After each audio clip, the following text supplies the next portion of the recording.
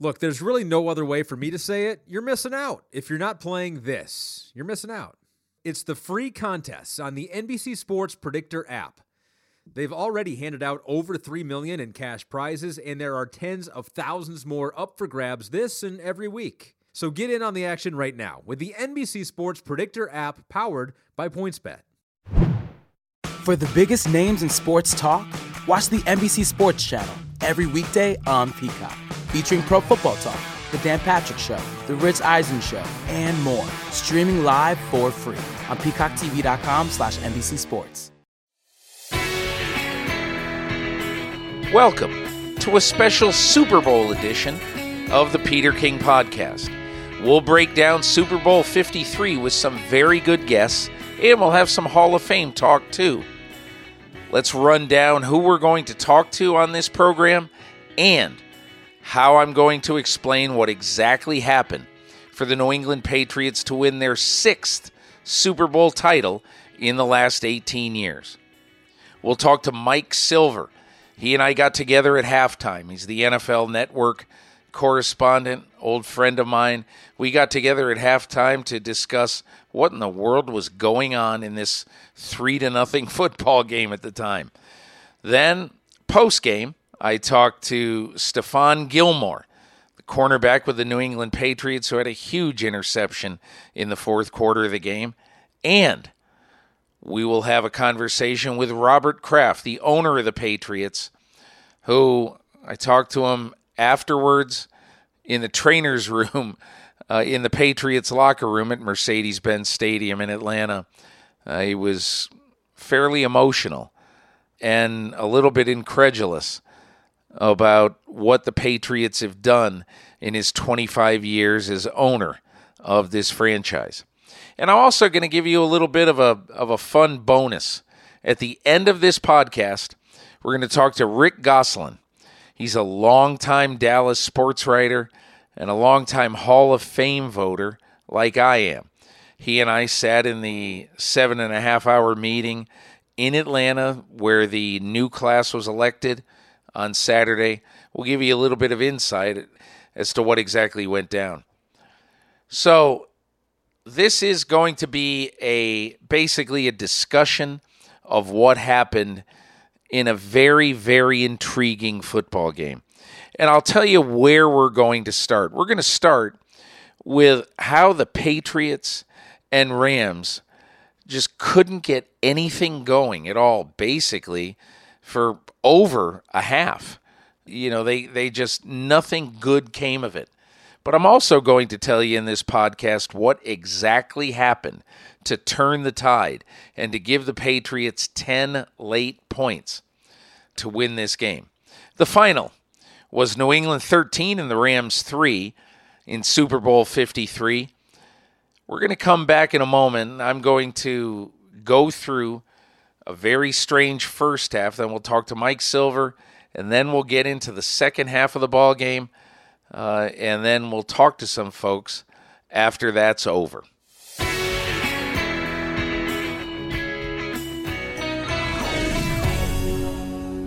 So, in December, the Los Angeles Rams went through a little mini slump. They lost to the Chicago Bears in Chicago, and then they came home and lost to the Philadelphia Eagles. And they kind of righted the ship, you know, with 2 wins over weaklings later in the year, in the last 2 games of the year, Arizona and San Francisco. But coming into the playoffs, nobody really knew if they were all right. And they played very well in the playoffs up until Sunday's Super Bowl 53. And I'll tell you what I think happened in this game and what happened clearly in the first half, where the Rams just could not get any drive together. And so this is sort of my thought about what happened in this game. I think the Patriots figured out a great way to play Jared Goff. And, you know, when you think about how they played him, you watched as the Patriots continually stunted and confused Jared Goff. They got heavy pressure on him early, and they got pressure on him consistently during the game. And so I think what the Patriots wanted to do is show Goff some looks that he hadn't seen before. Now, Pro Football Focus does some work for me in my column for NBC Sports, Football Morning in America. And one of the things that they discovered about this game, that the Patriots blitzed Jared Goff 48% of the snaps in this game, and that's the third highest rate that they have blitzed teams at this year. So it was interesting to see that the Patriots clearly wanted to pressure Goff early and often. So, he was under pressure on an awful lot of his snaps, over 40% in this game. And so I think that led to Goff having some pretty shaky moments early.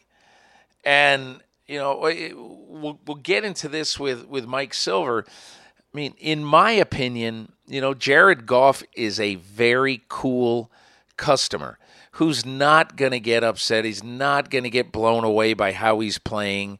I just haven't seen that in him. But I'm going to lead you to Mike Silver now, and who's covered the Rams extensively this year. He's very close to Goff, very close to Sean McVay, the coach. So let's just get in with Mike Silver and see exactly what he thinks happened in the first half of this ballgame. So we're at halftime of the Weirdo Bowl, and I'm with Mike Silver of NFL Network, NFL.com. Mike, will you please explain what we just saw? Everything I thought was going to happen in this game has so far not happened. Sean McVay is a really good offensive mind. I think we're going to see some adjustments in the second half. I think Josh McDaniels will make some adjustments. Wade Phillips, Bill Belichick, Brian Flores. It is a chess match. The Rams cannot get the offense on track. I think C.J. Anderson right now is the more effective running back, and they will probably start out by trying to do what they did in New Orleans and have him move the chains. Jared Goff hasn't been seeing it well. Brady has struggled with inside pressure. Sue is playing well, and Donald. I think, the best thing about Jared Goff and the Rams is that they have had moments of choppiness and they don't get rattled. That's his best quality. I think the best thing about Jared Goff, very, very short memory. He's like a cornerback. Exactly. He doesn't care. He's not going to be... he's not going to kill himself at halftime of this game. Right. So if you're the Rams, the good news is you've got a brilliant coach who can make some adjustments. It was much worse in New Orleans when it was 13-0. Your quarterback couldn't hear. The place was deafening. You had to throw a fake punt from your own 30, and Todd Gurley was a non-factor. This is better. It's only 3-0. That's the good news. The bad news is Bill Belichick seems to be, with Brian Flores, next level in the defensive game plan. Jared Goff doesn't seem to be seeing it right now, and Todd Gurley is not maybe totally missing in action, but does not look like Todd Gurley. It's a really tough thing to call. I do think the NFL has a way in these moments when people just get an impression and it's going bad, it always turns good. Think of that weird Patriots-Panthers Super Bowl that we saw in Houston, the second one Brady won, early 2004. Terrible first quarter, amazing second quarter. Awful third quarter where all we talked about was Janet Jackson's boob and a streaker. And then the fourth quarter was wild and crazy. So sometimes it just takes a while for a game to get on track and define itself. I'm fascinated by the coaching showdown on both sides. It really looks right now like, nobody wants to make that mistake, right, which is going to hand the other team 7 points. Patriots made a mistake, and the Rams couldn't take advantage of it. The Patriots have really made multiple mistakes. There was a strip sack of Brady that David Andrews fell on. That could have been a disaster. They missed a field goal. They threw an interception. I believe I just saw a stat that they were inside the 35 4 times and came away with 3 points. Yeah. They just stopped them on the 4th and 1. Conversely, if you're the Rams, you have a chance at the end to tie this game at halftime. It's 2nd and 16. He throws the pass to Cooks. He throws it a little low. Cooks has to go down and catch it and cradle it. Now it's 3rd and 2 instead of a first down. You can't call the timeout because you're not sure if you're going to make the first down. So you kind of rush to the line, and you don't have faith in Gurley, so you throw it, and now you punt. And so, it's very little things, but, you're right. You don't want to do a little thing in a game where Aaron Donald can hurt you. Yeah. You don't want to do a little thing. We're seeing Patriots defenders. It's like they're running backs. They've got like 5 guys who are just, showing out at different times. So, last thing. So we're here in the press box, and you look around, and I think everybody is really stunned by the outcome of this first half. It's the 2nd lowest scoring first half in Super Bowl history. Wow. 3-0. So, you think that these coaches in this long halftime, this 33-minute halftime, right, you think these coaches are really going to come up with something? We'll see something different in the second half. They're going to have to. It's maybe Sean McVay is thinking, we need to settle down. It's big for us. But I have a feeling that they're just going to put their nose to the grindstone and try to figure it out. And I believe C.J. Anderson will be a focal point of that. They get the ball first. The good news is for the Rams, they get the ball first. The bad news is for the Rams, they get the ball first. Mike Silver, NFL Network. Thanks for hanging in with your voice. Have you ever noticed that every year at the Super Bowl, you lose your voice? I have, Peter. But thanks to the magic of prednisone and resilience, I'm still here kicking. Look, you got to play hurt. Football's a contact sport. And really, I have a lot of very, very important things to say at very high volumes in loud places. So in fairness to me, what else are you going to do? Thanks to Mike Silver. We're going to be back with the second half in a minute.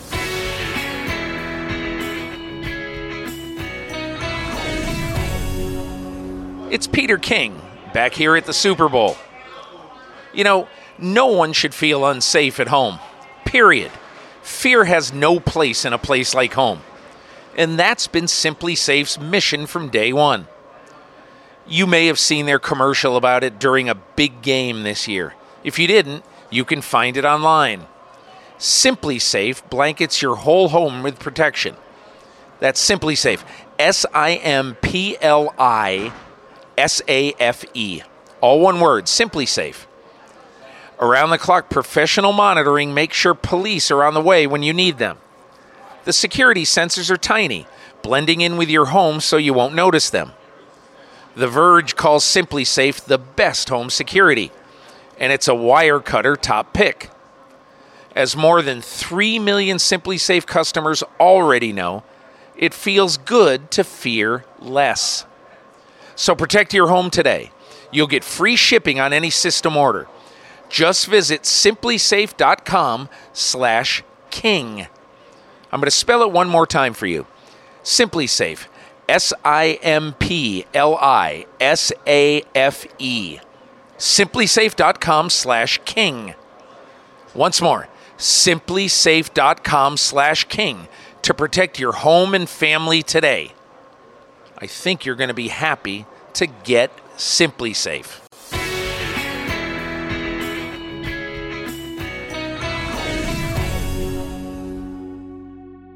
So back on the Peter King podcast now, we take you into the second half of the Super Bowl. And obviously, at halftime, New England leads 3-0. There's a collective shock in the press box, I can tell you. I'm talking to some of my friends in the business, and we're all sort of saying, man, what's going to happen in the second half? It's totally unrealistic to think that this is going to keep going the way it is. But I think what was very interesting that happened, in the middle parts of this game is that it simply reinforced. A lot of people say, well, they'll make some changes at halftime, and obviously, the coach of the Los Angeles Rams, was Sean McVay. He's a young wonderkind, and I think a lot of people at halftime thought, well, we'll see what happens in the third quarter. But the fact is, the Rams and Patriots didn't do a lot different. In fact, as I write in my Football Morning in America column today at NBCSports.com, one of the big things that happened in this game was that in the fourth quarter, midway through the fourth quarter, after the Patriots had 10 drives in this game and scored 3 points total, it was a 3-3 game, and I just sort of was looking at this game. Have you ever seen a game, a baseball game, that you think, boy, I better watch every pitch of this game because there could be a solo home run in the fourth inning that decides this. These teams are so close. So that's sort of what I was thinking, that, it's a classic pitcher's duel in baseball, and that's what we were watching here. But I'll tell you what I really think turned the tide. And, you'll get a kick out of this. Early this morning, so as I record this, Monday morning, it's about 3:40 a.m. I'm sitting in my hotel room in Atlanta. And as I'm recording this, I've just come back in the last hour or so from the Patriots team hotel. And one of the things that I did while at the Patriots team hotel is try to find out, A, why they were so frustrated against the Rams defense, and B, and I think this is a really important part of it. Think about this. Why in the world the New England Patriots, were able to sort of flip a switch and score 10 points on 2 drives in the fourth quarter after being basically shut out for the first 3+ quarters of this game. And, at the Patriots team party on Monday morning, I've recently come back from, Dwayne Allen, the reserve tight end for the Patriots, told me that Josh McDaniels, the offensive coordinator, went to the team midway through the fourth quarter and basically said, "Hey, what we're doing isn't working. We're going to change this. And even though we didn't practice it this week, we are going to make this change, and we think it'll work." And so they went to sort of a jumbo package. Little used tight end Dwayne Allen went in the game, and I think they felt like James Devlin went in the game, the fullback. I think they felt like we're going to do our level best to really play a physical game and to try to out-physical the Rams. So it only took them 5 plays to move down the field and score the first touchdown of the game. And I think it's very interesting that, coaches often will say things like, oh, mid-game adjustments are overrated, blah, blah, blah. I don't think for really smart teams they are overrated. But anyway, what ended up happening was they scored a touchdown, the Patriots did, on this 5-play, 69-yard drive. Very, very well put together. And what was so interesting as this game wore on and wore on is that I kept thinking to myself, this is a game that is a lot like an old steel curtain game, or with the Steelers in the 70s, or it's a lot like the kind of game that you're used to seeing, like in the NFC North, or as Chris Berman called it, the NFC Norris. Because there's so many, it's so chippy, the games. But, it stayed, after they made that adjustment, Josh McDaniels, it stayed 10-3, and the Patriots tacked on a field goal to make it 13-3. And so I think the coaching changes helped by Josh McDaniels. Bill Belichick very generously acknowledged all of those decisions by McDaniels after the game. So I want to bring you to an interception that happened. You probably saw it. The Rams were driving to try to tie the score, and they had found some holes in the New England defense. And so they were moving down the field, and all of a sudden, the Patriots made a very big play. Let's go now to the New England locker room, where I spoke soon after the game to hero of the moment, Stephon Gilmore. You clearly have got to know that you may be singled against Brandon Cooks. Was it zero blitz? Yeah. And what exactly happened on the play that you saw? It was zero blitz. I trust our D-line to get there. They was putting pressure on him the whole night, and, I was able to keep my eyes on him the whole time and was able to make a good play. And you said after the game that was a pretty easy interception. Yeah, I mean, you didn't feel any sort of nerves, any sort of anything? I mean, we do that every day, I make plays like that in practice every day, and, it was just like practice, just looking the ball in, trusting the teammates to get there and force the ball out, and was able to make a great play. How fun is it for you guys to win a game, like the Steelers of the 70s, to win a game just all on defense?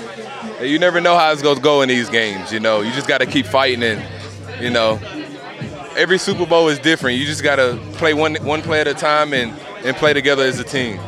The play before your interception, where it was almost the identical throw by Goff into that corner of the end zone. What were you thinking, and how did you guys break it up? He kind of got me off the line a little bit, and I caught up on him, caught up with him, and Deron had a great break out the middle of the field, and we was able to take him down at the same time. So, in the Super Bowl, they got great players too, and you just got to keep fighting to the end. And what do you say about the historic nature of this team, winning 6 Super Bowls and going to the Super Bowl 3 years in a row, winning 2 of them? It's just a grind every day. It's not easy to be a Patriot. It's hard work, it's dedication, day in and day out, and even when we win games, it feels like we lose sometimes because it's hard. We want to be perfect, and sometimes we're not perfect, but we keep believing in each other, and that's what it's about, because at the end, we're going to be in the right position to be in the Super Bowl. Is it worth it on a night like this? It's worth it. Everything is worth it. All the bumps and bruises and the sweat and blood. I mean, look at Chung. He went out fighting, and when you see a guy like that put his body... Chung breaks his arm today in the middle of the game. Yeah, you see that, and you just want to keep fighting for your teammates. Congratulations, Stephon. Appreciate it.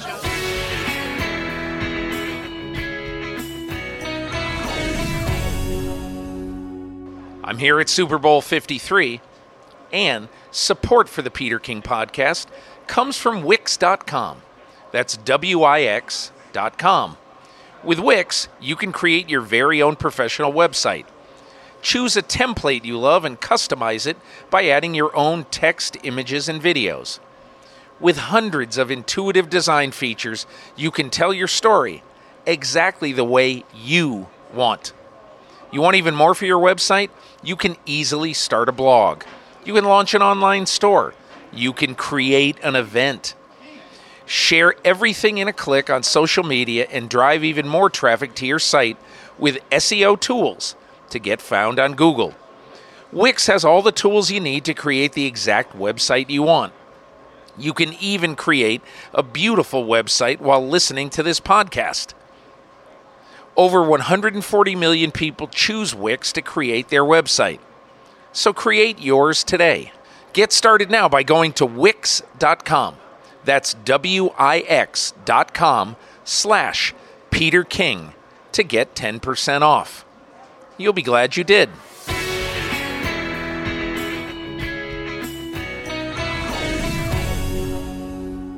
After the Gilmore interception, the Patriots added a field goal on their next series. It was a field goal they wouldn't need because the final score was 13-3. So what are we left with now? What are we left with when we consider the Patriots and their place in history? I think one of the things that's very interesting to consider is that if you look back at what I would consider to be the 2 best teams of eras since the year 1960, which kind of began the modern era of pro football. If you consider those two eras of football, in the 60s, the Green Bay Packers were great. They won 5 championships in 7 years, which is almost unheard of in the NFL, in NFL annals. But one of the reasons why I think it's unfair to compare that is that, I mean, there were only 14 teams at the time. And the Green Bay Packers won 5 championships in 7 years and didn't have any of the winds buffeting them that currently buffet teams in the NFL. There was no free agency to speak of. There were only 14 teams. So clearly, if you had a smart scouting department and you had a good coach, and everybody thinks they have a good coach, but you got to look at it dispassionately and say, do we really have a good coach? And I think obviously, that's a question that anybody could answer in 100 different ways. But when I look at this team, I mean, obviously the New England Patriots are a great, great football team. And they've got a great, great football coach. So I really think I would stack up the Patriots. And, you go to the Steelers in the 70s, won 4 times in 6 years, but same rules for them, no free agency and all that. And I just think that, now that the Patriots have won 6, I'm not ready to crown them the greatest team of all time. But in this day and age, when everything is being drawn to the middle so much, in our business and the sports business, so I really can't tell you what tomorrow is going to bring. All I can tell you is that, for my money, the New England Patriots are the best team of the last 50 years. And, going back to the 60s.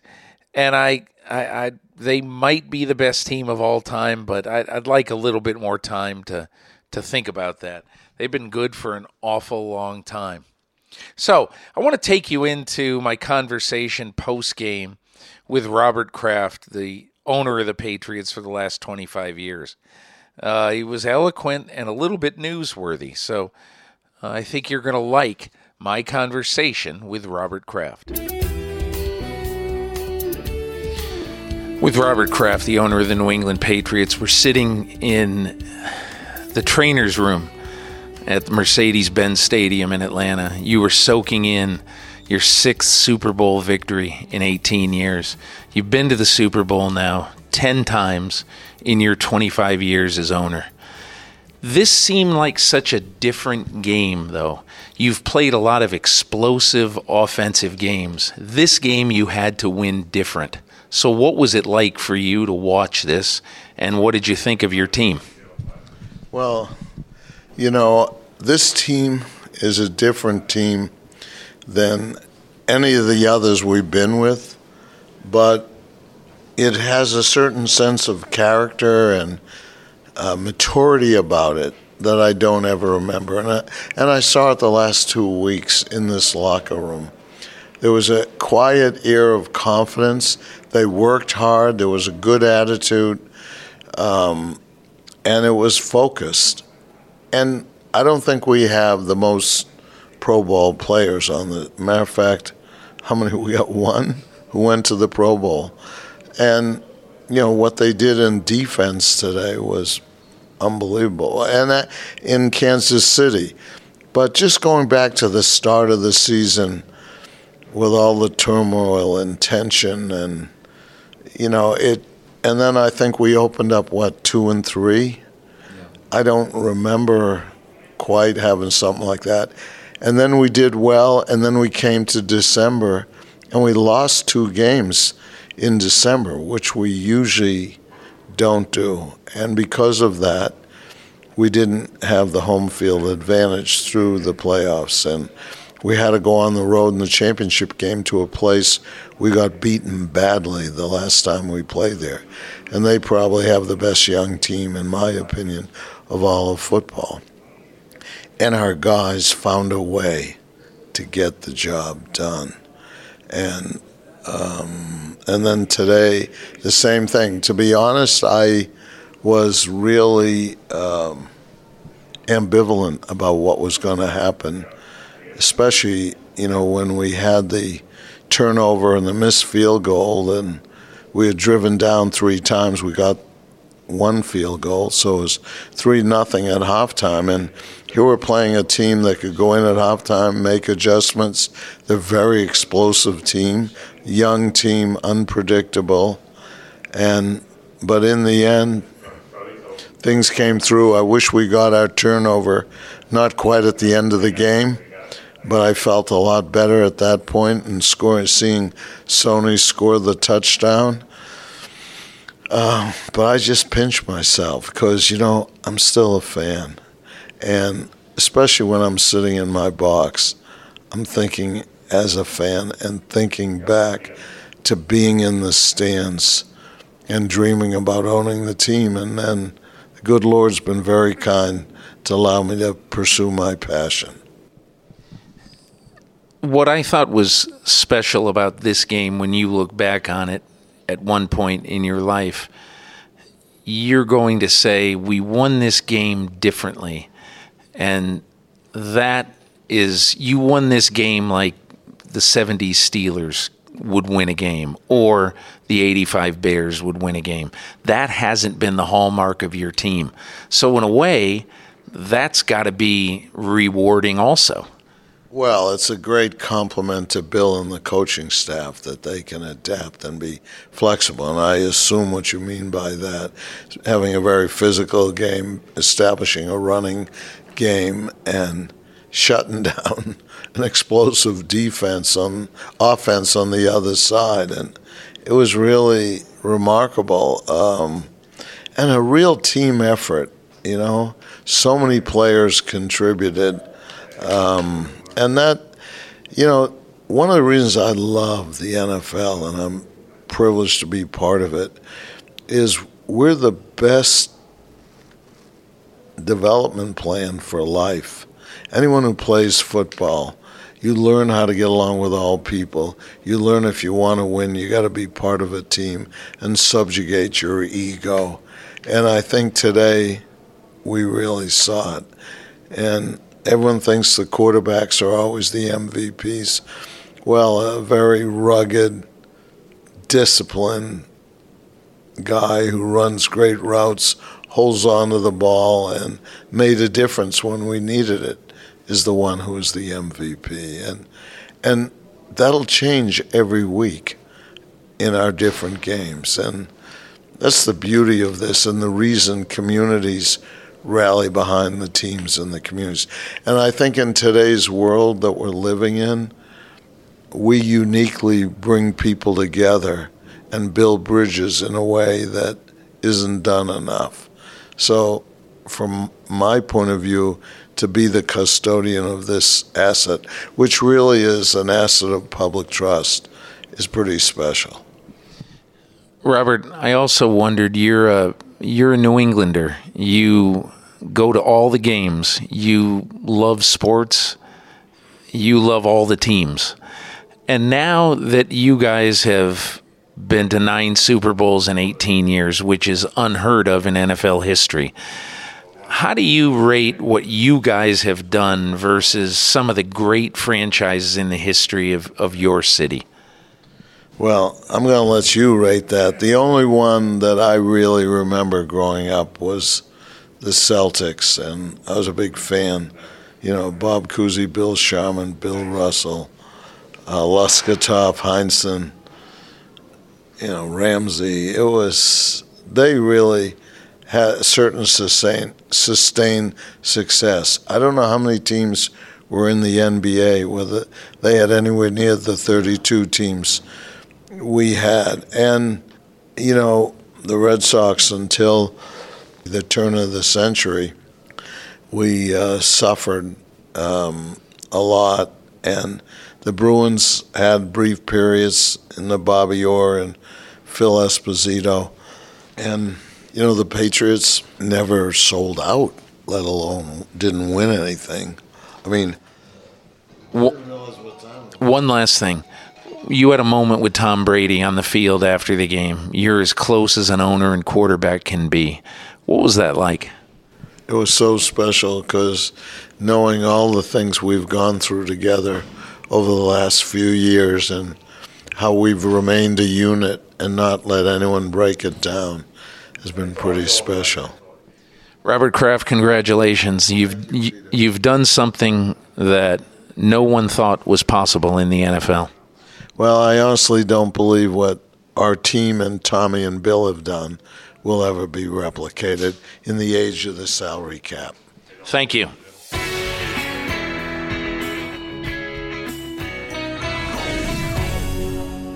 This is Peter King for Sonos Beam at Super Bowl 53. Can I tell you about my new favorite thing at home? It's my new Sonos Beam. Now, Sonos Beam is the smart, compact soundbar for my TV, and it's the newest addition to my home sound system. It plays everything I love. There's so much to enjoy. Sonos supports over 100 streaming services. I can even use AirPlay to enjoy music and my favorite shows from my iPhone or iPad. Not only does it have all of the streaming I need, but wait till you listen. The sound is brilliant. It's crystal clear. Using my Beam fills my living room with such great sound. I can enjoy detailed stereo separation for music, plus crystal clear dialogue for TV, movies, and all of the podcasts that I love so much. And I can't believe how easy it was to set up. Start to finish, I'm telling you, 12 minutes. No crazy wiring. Beam connected to my TV with just one cord, and it syncs with my remote. Even better was that the Sonos app made it so easy to set up. And here was something I wasn't expecting. Amazon Alexa's built in. I get all the benefits of having Alexa, and now I even have hands-free control of my music. I can use my voice to turn the TV on or off and to adjust the volume. How great is that? So get your Sonos today. Don't wait. Don't you want to listen to music in one room, a podcast in another, or send sound from your TV everywhere so you never miss a second of the action? Create the ultimate entertainment center with your Beam. Sonos Beam. Go online to get yours today.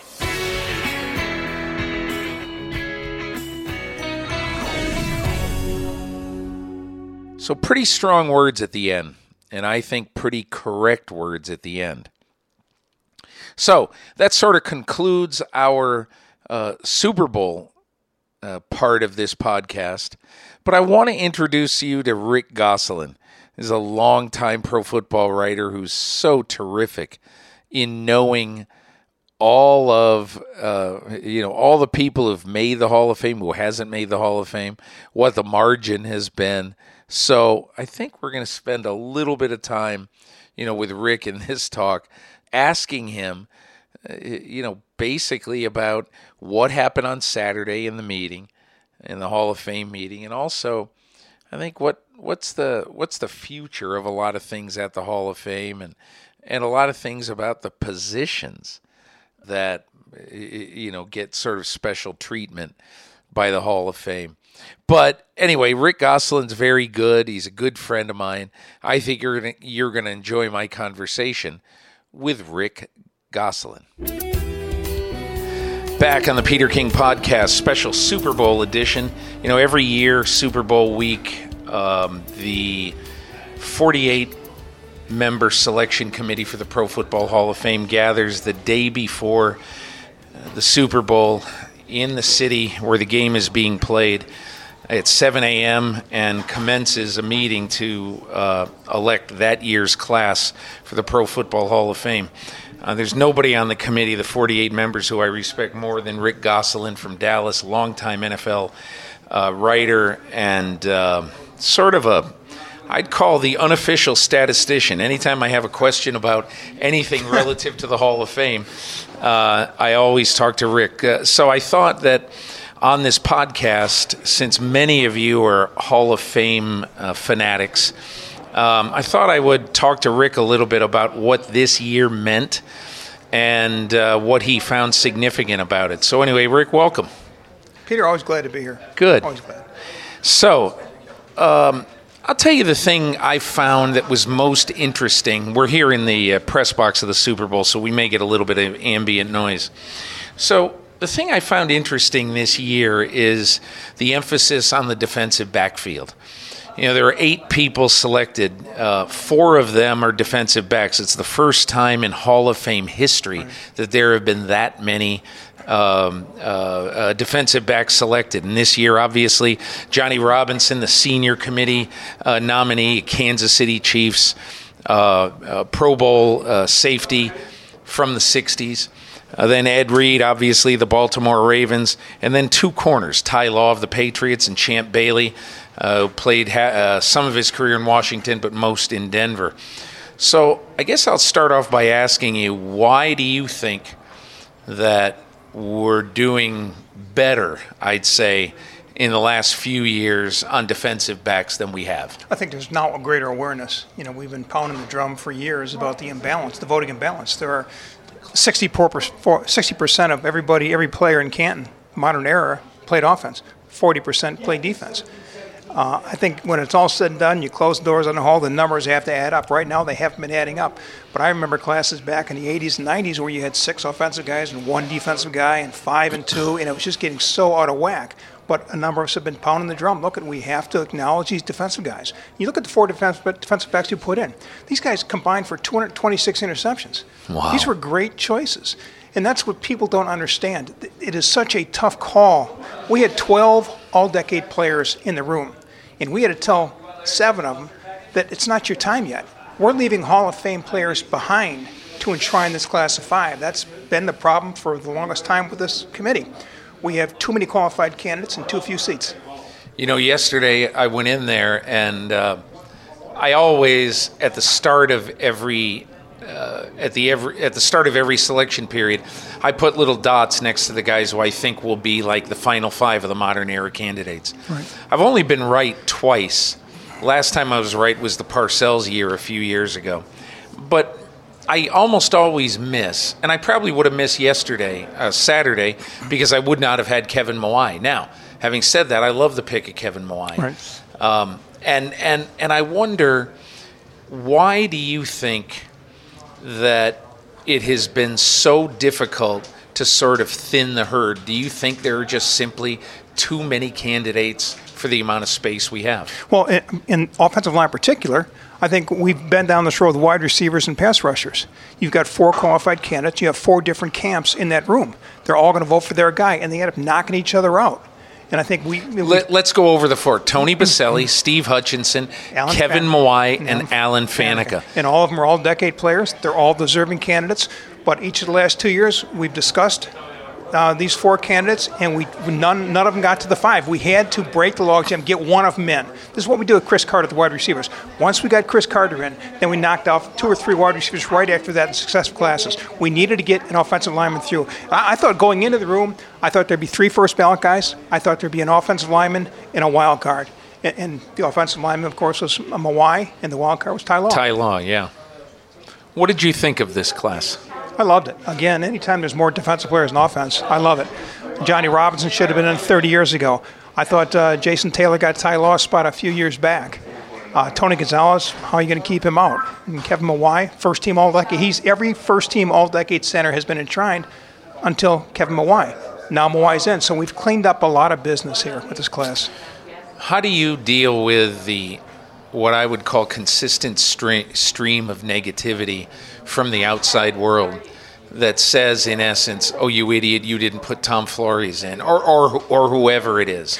Does it ever bother you? No, I tell people everybody has a one-player agenda, and we have on that day a 18-player agenda, or 18-person agenda, and those of us on the senior contributor committees, we've got about an 80-player agenda. So we have to thin the herd, and no matter who we pick, it's the wrong guy. Like I said, there are 12 all-decade players in this group. We could have taken any group of 5, and it would have been a great class. But they're going to focus on the guys that didn't get in and say, they'd forget the fact that Tony Gonzalez and Ty Law and Champ Bailey all belonged. It's, why didn't you get Baselli in? Why didn't you get Adrian James in? They always want to pick the one guy. Everybody has a one-player agenda except us. How do you stand on the concept of, I don't know if you'd call it a sort of a cleanup class? A lot of people have talked fairly openly about the prospect of maybe trying to get a bunch of the senior committee guys in? Because, look, you deal with that every single year. You look at this incredible number of really good players who, for one reason or the other, are not in. So what do you think of the concept of doing sort of a large sort of cleanup of a lot of these guys who have not gotten in? Yeah, I've liked it, and I've pushed it with the Hall of Fame people. The senior pool, right now I've got 80 all-decade players in the senior pool, and we get to bring out 1 or 2 at a time. Right now there are 8 first-team all-decade players in the senior pool. If you're a first-team all-decade, that is a rubber stamp. You're going to Canton. There's 8 of them in the senior pool, and most of them have never even been discussed. What did that 8 do to tick off the board that they wouldn't be discussed and wouldn't be put in? So if we get this amnesty class or the centennial class, the Hall likes to call it, and they give us 10 or 15 spots, I think that will go a long way toward breaking the log jam of seniors. And still, if we took a top 15 out, we still have 65 all-decade players in the senior pool, of which we bring out 1 and 2 a year. Just the river doesn't run fast enough. You are one of these guys who does a lot of studying, both of the numbers and of the guys who aren't in, who you believe should be in. Right.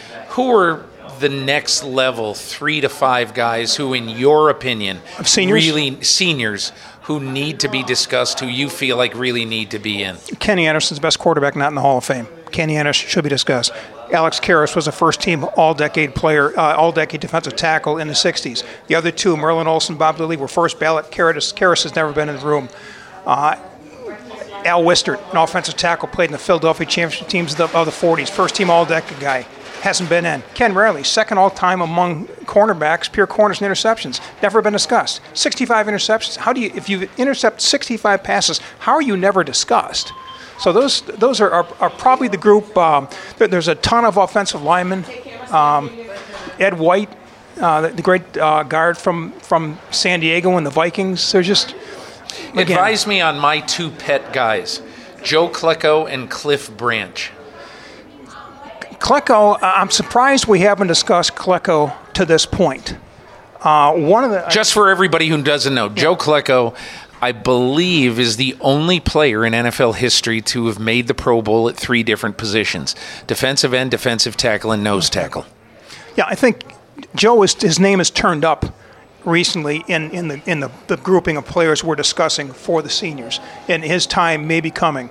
The Cliff Branch issue, I think the one issue that I've got is that right now there are 11 Raiders and a coach from the 70s in the Hall of Fame.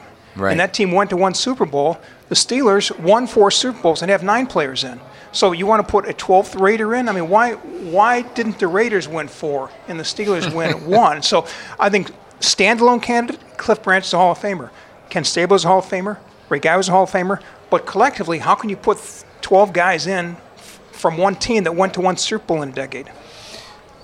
Last question for you. As you sort of look at the Hall right now, if I gave you a magic wand to make one sort of either rules change or one thing that you think could make either the voting process better or make the Hall better, what do you think you'd do? I think I would have the Hall put together a blue ribbon panel to produce the slate of finalists. Because right now it's become, with the demise of newspapers, the voting board has gotten so young, and there are a lot of people who started covering football in the 1990s and 2000 decade. They don't remember the 80s 49ers, 70s Steelers, the 60s Packers. I'd have a blue ribbon panel, get the best football, get Parcells, get Ron Wolf, get all the good football, and give us the slate, and then let this committee vote on that slate. They may have a guy from the 50s. Give us the 15 best guys not in Canton, not the 15 most recent guys. I like that thought. Rick Gosselin, thanks a lot. Should be a fun Super Bowl. Really appreciate you taking the time. Always my pleasure, Peter. Thanks to my guests, Mike Silver of NFL Network, Stephon Gilmore of the New England Patriots, Patriots owner Robert Kraft, and longtime and trusted Dallas sports writer and Hall of Fame maven Rick Gosselin. If you enjoyed these conversations, be sure to listen and subscribe to other great episodes in my podcast series. You can find these on Apple Podcasts, Google Play, or anywhere you get your podcasts. You can also hear the Peter King Podcast on Sirius XM Radio every Saturday morning at 7 Eastern on Mad Dog Sports Radio, Sirius XM, Channel 82. Thanks to the folks at Cadence 13 for burning the midnight oil in their production work. And thanks, of course, to my sponsors, Simply Safe, Wix, and Sonos. I'll see you again next week.